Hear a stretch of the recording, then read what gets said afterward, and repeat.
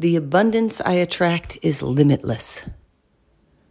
There are many new and prosperous opportunities waiting for you, but first, you must let go of all the previous times you failed. That energy will only hold you back.